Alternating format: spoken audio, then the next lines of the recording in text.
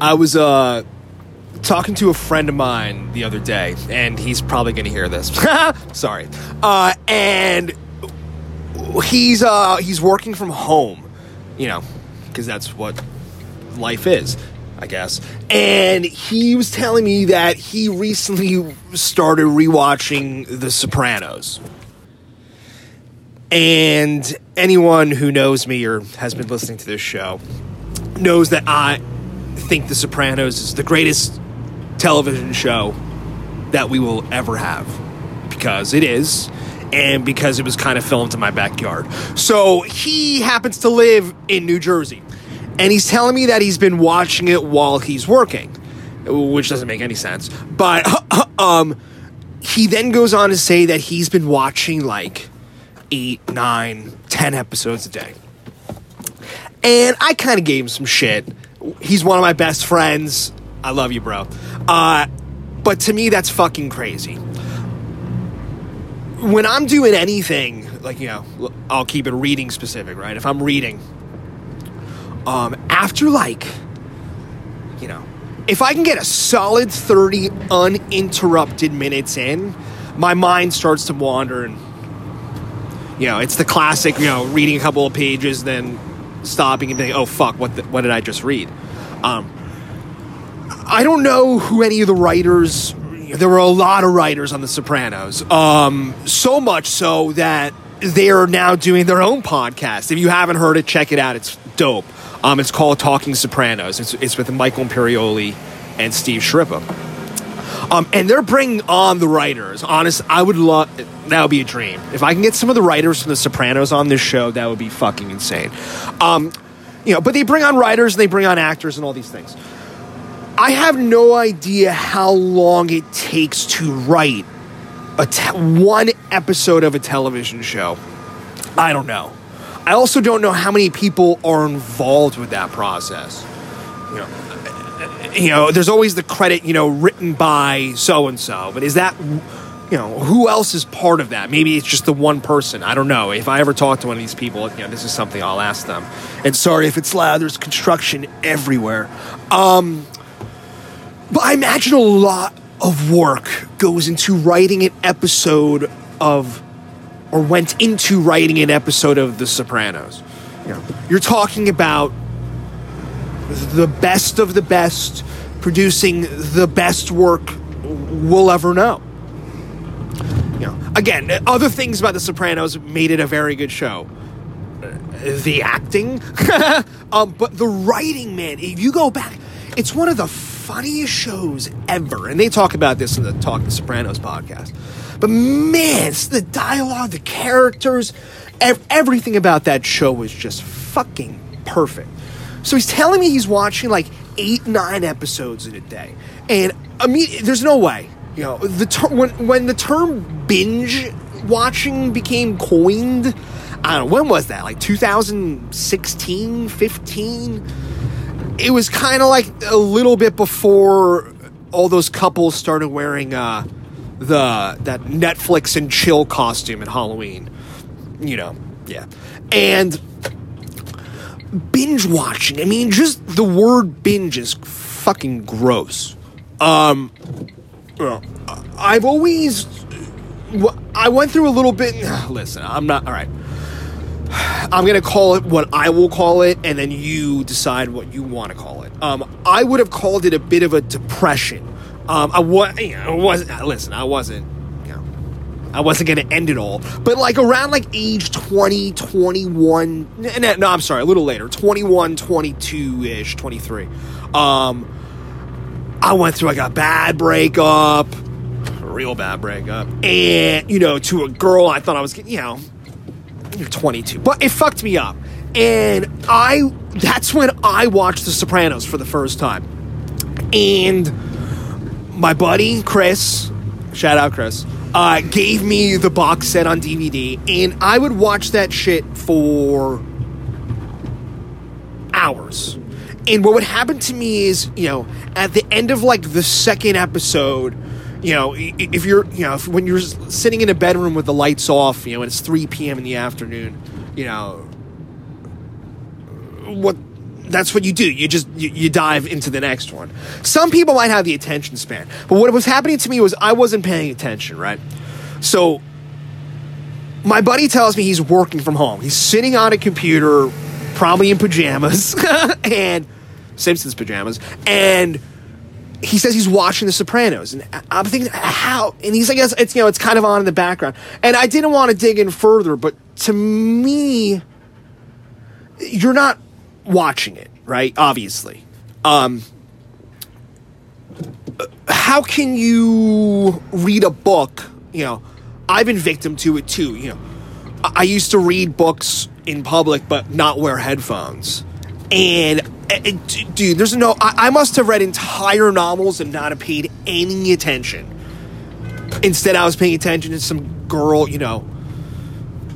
complaining that her boyfriend didn't want to go to brunch, or like some dude complaining that his girlfriend wanted to go to brunch. These things were in my head during the time when I was reading, should have been in my head. And like, so when I went to rewatch The Sopranos for a second, third, and fourth time, I was cognizant of just like one episode, treat it like a little tasty morsel, and digest as much of it as you can. There were times where, I wanted to watch the next episode, but I'm like, fuck it. You obviously already know what happens, so you don't need to watch it. And also, what's the purpose? If I'm trying to make a conscious decision to, take in this art form, I don't need to rush it right now. So that gets me thinking, it's just things to think about, right? Even when you're in conversation, your mind's drifting off, and to check back in and take it in, and I don't know, to cut out that word binge. It's just, I can't. This guy just totally cut me off. Thanks, bruh. I can't stand it. It's just, and here's another guy I know. What's up, guy? I can't stand it. It's just that there's, I don't see any, binge watching something that's not a positive thing to me. I don't think any writer is stoked when people are like, it's a known fact that people are just blasting through, episodes that you wrote that you spent a lot of time. I mean, maybe I'm wrong. Maybe they don't give a shit. Maybe I'd imagine the writers of Big Bang Theory don't really fucking care at this point. Or maybe they do. I don't know. But the good thing about this podcast is I can keep it short, so you can all blast through it. Thanks again. Check it out at Writing Friction, Instagram, Twitter.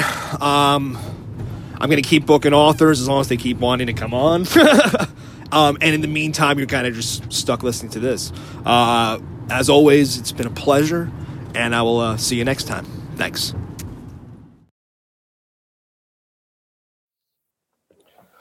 What's going on, everyone? Welcome to another episode of Writing Friction. And as always, today's guest is pretty cool. Everyone say hello to Janet Fitch. How are you, Janet? I am very well, thank you. How are you? We were talking a little bit before before the podcast. We're digging the vibe behind you as opposed to the vibe behind me. It's the minimalist and the maximalist. Most definitely. And so you're in Los Angeles, right? Yeah. Were you born and raised there? I was. Really? What part of LA? I lived. I left when I was 17. I moved up to Oregon. Yeah. And I lived mostly all over the West, and then came back to LA, and here West I am. Coast your whole life? Yeah. Okay. I've never lived east of the Mississippi. Okay, I'm a Jersey boy, but I moved to San Francisco about 9 years ago. So I've been to LA a couple of times. I've been playing in bands my whole life. So that's kind of LA's always been a musical thing for me as opposed to a literature thing for me. Oh. I mean, growing up in LA, I feel like there's a couple of LA writers, like Bret Easton Ellis kind of comes to mind. Do you think that kind of shaped the way you wrote and what you wrote about? LA? Oh, yeah. Uh-huh. But more on the Chandler end of things. Didion, Chandler, Nin. Anais Nin lived right up the hill from where I live now, like two streets up the hill. Uh-huh. And so, just writing Bukowski. I mean, that was more the LA that I grew up in. Eve Babbitt's. Are you a Bukowski fan? I like Bukowski. I I like Miller. I like Bukowski. I like,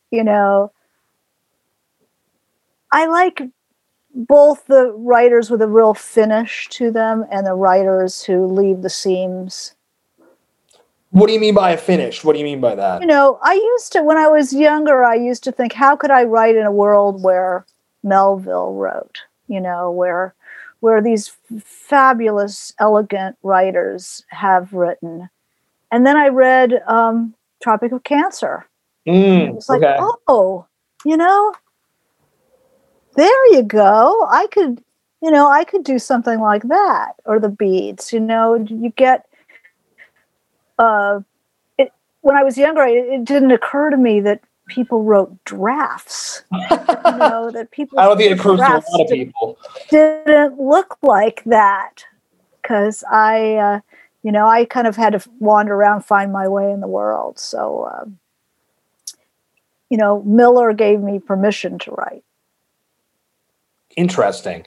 In the sense of what he was writing about, or the way or how he wrote. How he wrote. Uh-huh. He was very, he let the seams show. He inhabited his work in a different way than I had seen. And he was a guy who wrote about his surroundings. I mean, and funny, and and allowed the character of himself, which varied, which I didn't realize at the time. Of course, his character was very different than he was. He was actually kind of a introverted person. He was a serious person. He was not the rollicking guy that he portrayed himself. Do you find that, meeting the authors that maybe you've met in your life, do you find that kind of dichotomy between the two? I mean, you don't have to throw any names out there, but they say you should never meet your heroes. I'll tell you, writers put the best of themselves into their work. And then life gets the rest of it. And sometimes the rest of it isn't very pretty. Everybody's had the experience of meeting their heroes and just like, I can't believe this is the person who wrote that beautiful book, or those beautiful books. But it's because they put the best of themselves on the page. Can we say that with Bukowski too? I don't know. I don't know anything about Bukowski as a person. Yeah. I have a feeling that, it was a life that was, he had a joyous attitude towards his very difficult life. So, there's something to be said, but, would we have been buddies? No. Do I want to hang out with barfing up drunks? No. He'd be a hard dude to hang out with. Right. So you're so did you start writing short stories? Did you have the idea that you wanted to be a long form novel when you? I had no idea what I was doing. Literally, so you kind of I was a history major. Yeah. I hadn't written anything when I decided to become a writer. I woke up on my 21st birthday and said that I was going to be a writer. That's what I wanted to be.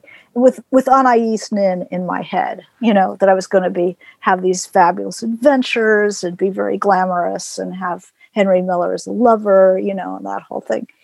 And then I had to learn to write.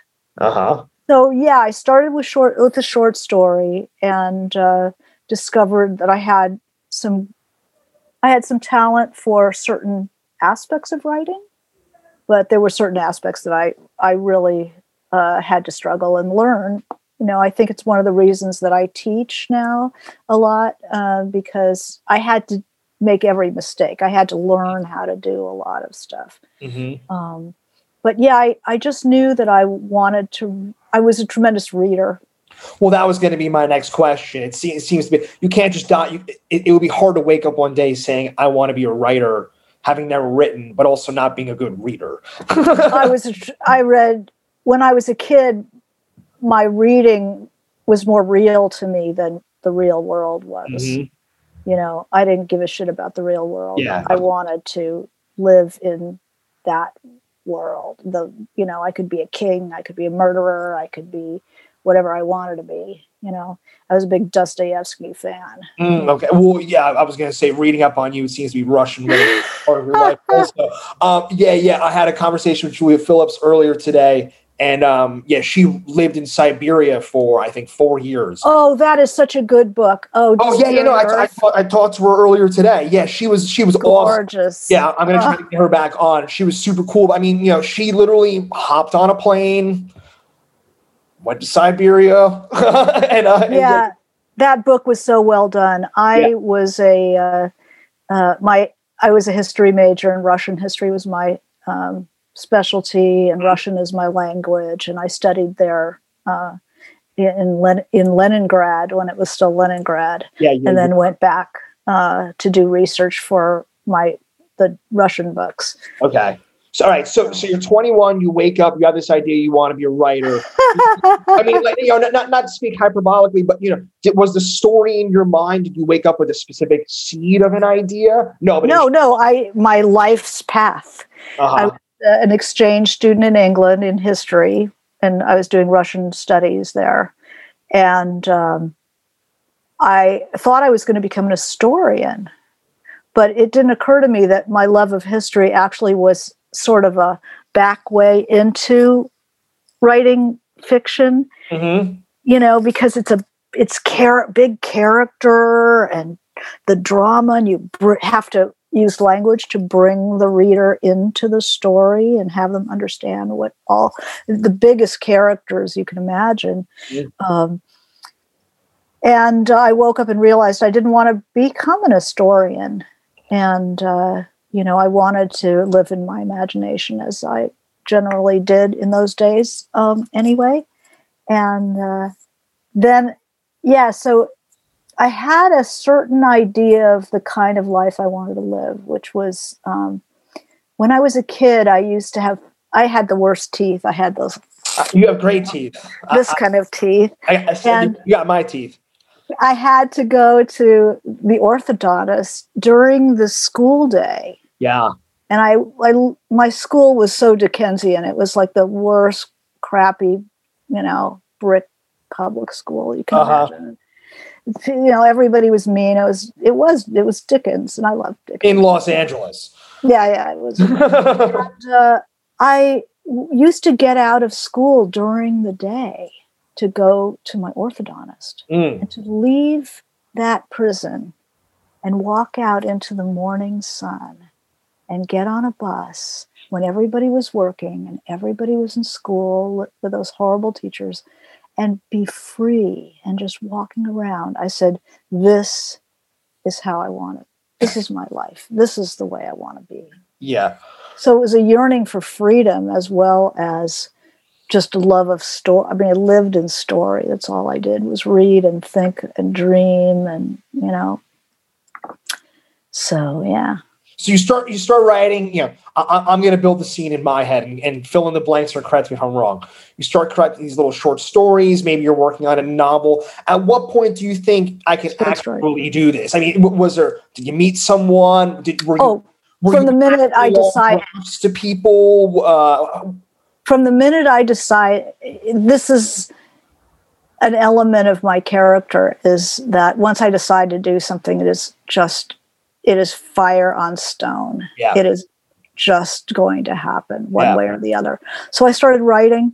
I read I took extension courses. I read things in magazines. I did everything wrong. That's why I do a weekly sort of fireside chat. A thing called It's called Writing Wednesday. I do it on my Facebook page, the author page, every week at noon. Because I want to save other people from doing what I did, everything wrong. They say, send to the places you read. So I was sending like my beginner 3-page short stories to the New Yorker, you know, to Vogue. It's like, why didn't somebody tell me?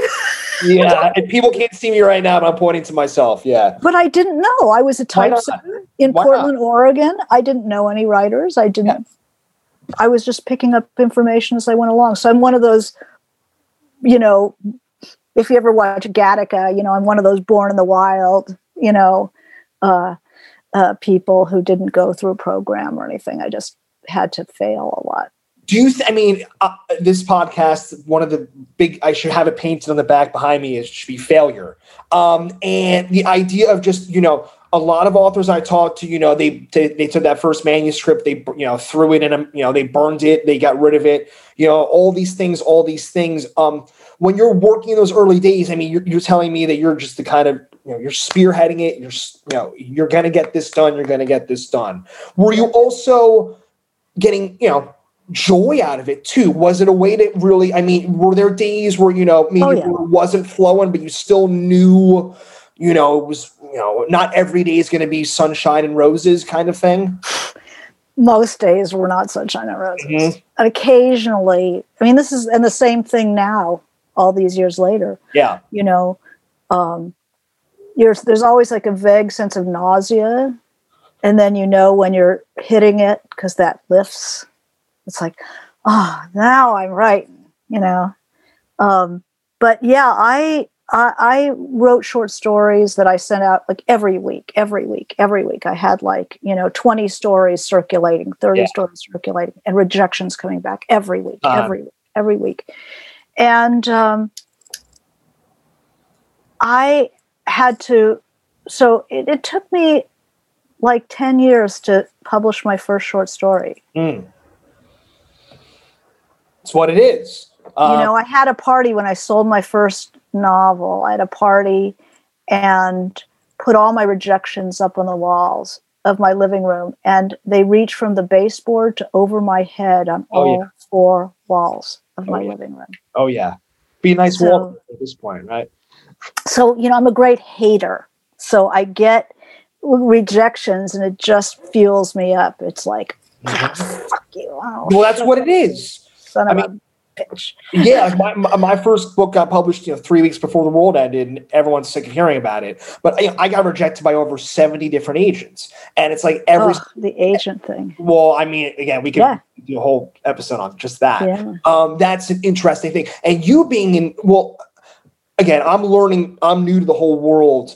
It seems to be, you know, I'm a Jersey kid. I grew up, you know, but it seems to be the book world is heavily New York based. Whereas you being an LA person, you know, people think agents entertainment is LA based. But it's not. But growing up, I mean, you grew up around show business, right? I mean, just kind of by nature, or no? My father was an engineer. My mother worked for the city. Okay. I mean, I grew up. LA is a huge city. Well, of course, yeah. Everybody doesn't work in the entertainment industry. You know, people have regular jobs, and it's a regular place. My aunts, uncles, grandma, you know, it's. So then, I was a big movie person. I mean, I would fake illness on a regular basis to both my parents' work. So I would stare at a light bulb until my nose ran and my eyes ran. And, I'm sick. I can't go to school. I hated school so much. And I would sit home and I would watch movies all day long. Movies and read. And, you know, to me, that was paradise. So the movies affected me, but as art, not as industry. Not as something you were surrounded by just by living there kind of thing. Yeah. No, it was the stories. Oh my God. Those movies made out of Tennessee Williams plays. Yeah. Oh, I was so in love with those. And, you know, just living in the movies. I love noir, a lot of noir. Oh, yeah. And I'm sort of a noir. I have a streak of noir in me. And San Francisco is wonderful for that. Well, it's literally breathing with it. So then what was that next step then to having to deal with an agent? I was trying to get short stories written. I took a short, expensive hiatus in film school briefly for a semester and realized that I don't play well with others. Okay. I want to be God of my own planet. I just want it to be exactly the way I want it, which, what the hell, you know? So I had been writing short stories. I went back to short stories. And I was living in Colorado. I was the editor of a small town newspaper. I mean, really small. The circulation was 900. The town was 1,000 in town, 1,000 out in the country. Okay. That was my paper. And I did it for 2 years, and it was a 24-hour day job, you know, because people would call you at dinner and say, my kid just caught a big fish, and I want you to come over and take a picture of it for the paper. And you'd go over and you'd interview the kid. I mean, I could interview this pen after having that job for 2 years. Yeah.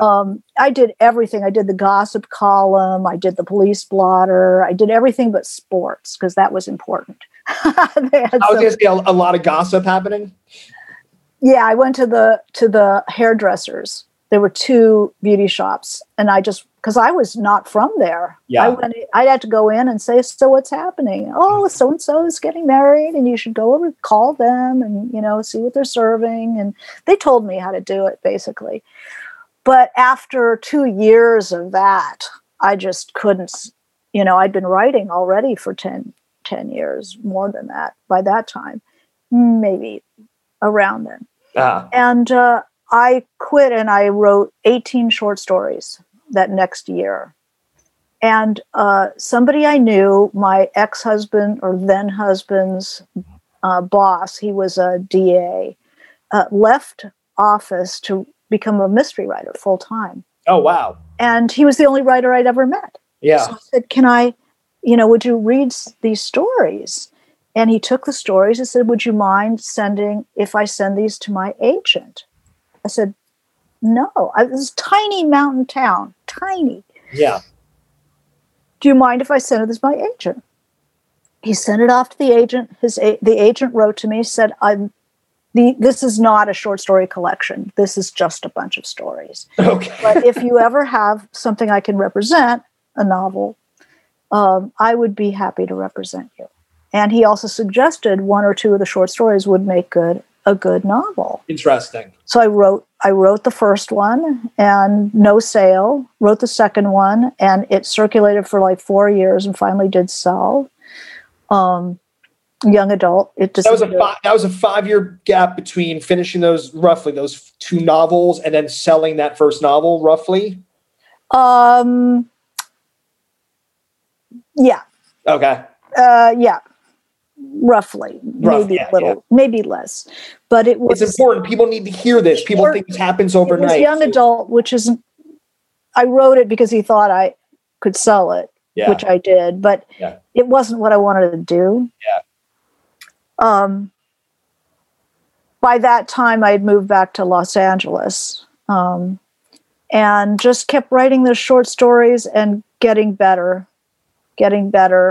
Learning the craft, learning the art, you know. I got a rejection from one of my 400 rejections saying, good enough story, but what's unique about your sentences? I go, my sentences? What? Oh, God, what does that mean? I'm a history major. What does that even mean? Yeah. And then I realized it was like those movies where they climb to the top of the foothills and they're like, they climb to the top of the mountain. It's like, I've made it to the Himalayas, I made it. And then they look up and then they see the real peaks that they just got to the foothills. Mm-hmm. That was that moment for me. It was like, oh my God, the things that I know how to do, character, plot kind of stuff. And, I have not even started the big climb. I had to learn how to make beauty on the page, one word up against another word, to have some music and some beauty and something that makes the reader want to linger as well as wanting to move forward. Mm-hmm. That's the best thing. So I had to learn to write. I had to learn everything. again, the theme seems to be rejection, and it's the idea. Well, no, in the best way possible. But again, it's the kind of person who can take that rejection and get hungrier from it. It feeds you. It feeds whatever's inside of you, or you're going to keep rage. It feeds whatever it is. I'll show you, you son of a bitch. Exactly. Like, fuck you. I mean, like, you get these sentences, and it's just, but that guy, I knew he was giving me the keys to the kingdom when he said, "What's unique about your senses?" Like, I didn't even understand what that meant. It took me like 6 weeks to figure it out. Mm-hmm. But he gave me, the golden key. Usually they reject you. They don't tell you anything. They just say, does not meet our needs at this time. Mm-hmm. Or another agent would love this. Yeah, this guy said, your sentences are not interesting. Mm-hmm. Mm-hmm. And did it just took a lot of soul searching to kind of just figure out what it is you thought he meant by that? Oh my God. Well, I just couldn't, it was like scrying chicken entrails. It was like, I know there's something here he's trying to tell me, but what? So, and I realized I needed the poetics. I needed poetry. So I started working with a teacher who was teaching fiction, but she was a poet. And the things she didn't have, I already had. Mm-hmm. So I didn't care she didn't care about plot. She didn't care about whether anything happened, but she sure cared about a beautiful line and really sharp dialogue and, all the things I needed. So I had to learn my craft. Yeah. I mean, I'm a reader before I'm a writer.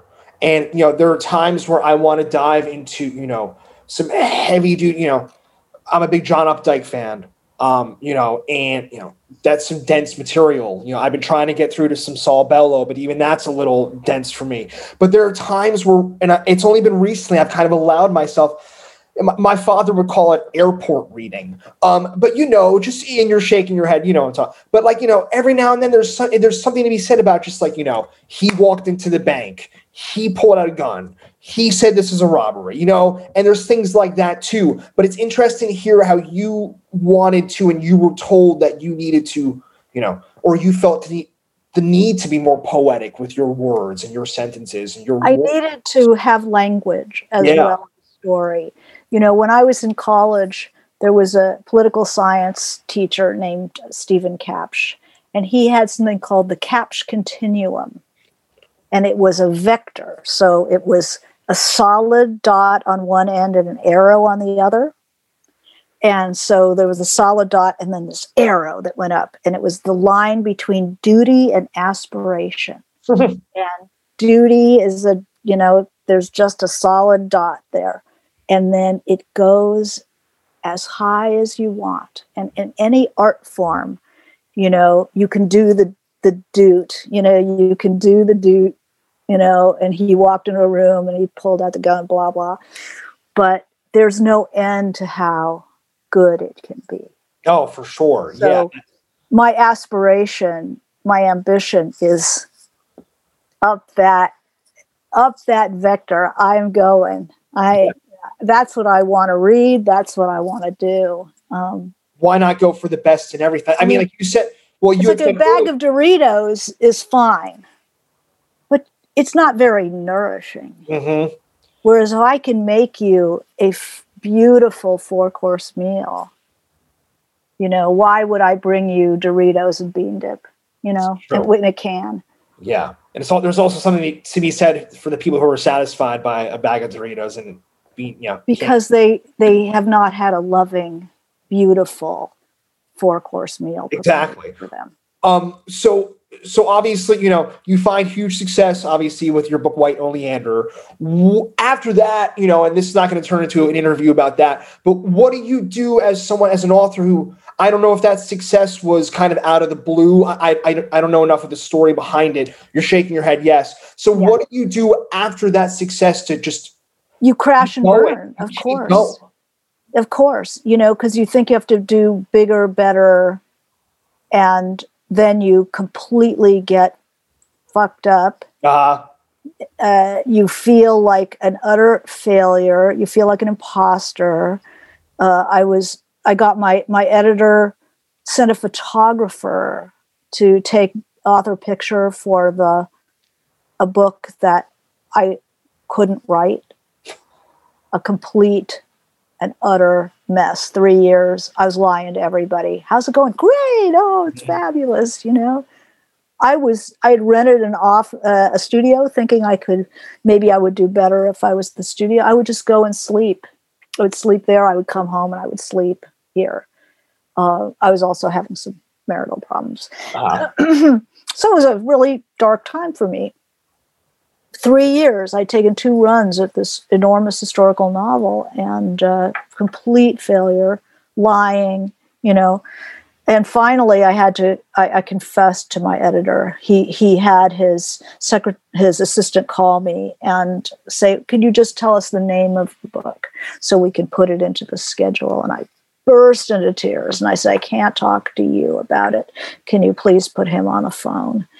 And she did, and I said, "There is no book. It is a 900-page mess.